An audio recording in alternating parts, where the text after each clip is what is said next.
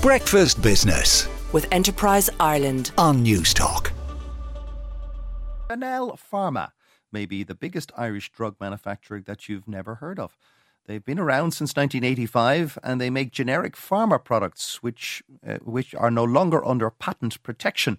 And now they've been sold for a whopping €300 million to a UK private equity group, Exponent. Michael Burke is a former vet and the founder and chief executive of Chanelle Pharma, and a little bit wealthier this week than he was last week. Good morning, Michael. Yeah, good morning. Good morning, Joe. What are you going to do with 300 million? We'll find a few holes for it. No problem. Congratulations. You've done very well. Tell us a little bit more about the types of drugs that Chanelle Pharma makes.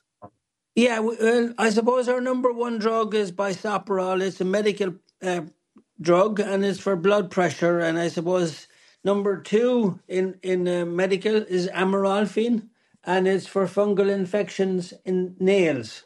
And the third one would be fexofenadine for hay fever, and that hay fever now is coming up.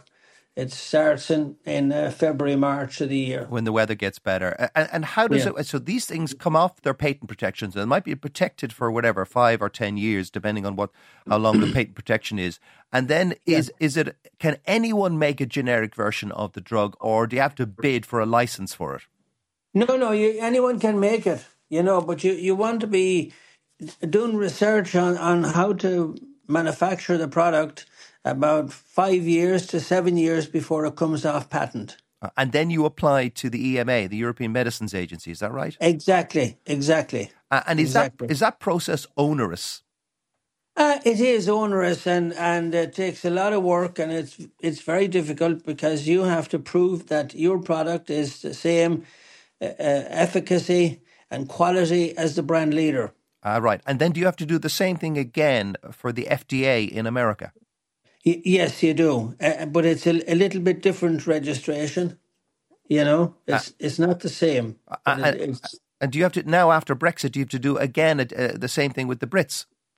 Yes, absolutely. Right. Absolutely. So it's a bureaucratic headache, I presume. But once you get permission, then it's a question of do you market it then internationally and say, listen, we're making generic versions of this cure or that cure?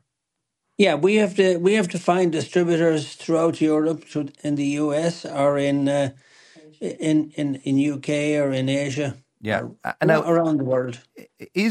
By the looks of things, generic drug making is profitable. Is it still profitable in Europe where the costs are higher? Because I know that they make a lot of generic drugs in India. It is profitable. I mean, our biggest products are really the veterinary products. Yes. And they're very similar in the manufacture, but they're profitable. Right. Now, you started the business almost 40 years ago. You were a vet. It's a big leap to go from looking after sick dogs and cats to becoming a drug manufacturer, isn't it?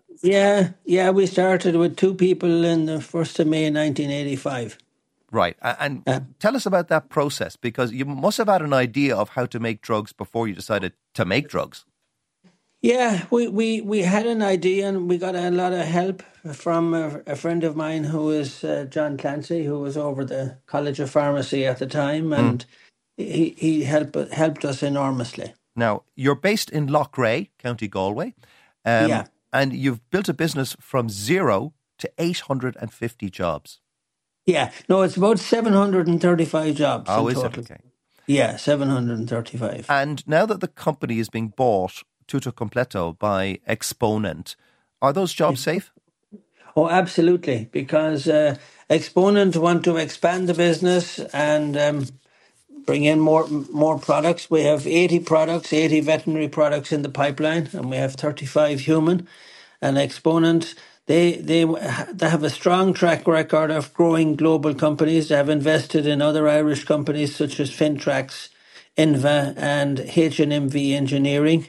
They're a very professional company, and they just want to grow the company and make more money. Now, I presume over the last 40 or so years, you've had a few offers to take the business away from you.